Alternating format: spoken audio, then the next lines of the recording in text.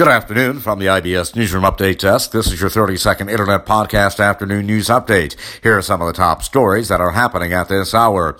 Republicans are boycotting a committee hearing on technology and national security. Also this afternoon, the coronavirus outbreak infections eases in China, but the death toll keeps climbing. And an app that detects signs of eye disease is credited today for preventing further vision loss for a young boy. That is your 30-second Internet Podcast Afternoon News Update for now. We'll be back with more podcasts throughout the day. Until then, from the IBS Newsroom Update Desk in downtown Chicago, I'm Nicholas Anastas, wishing you a very good afternoon.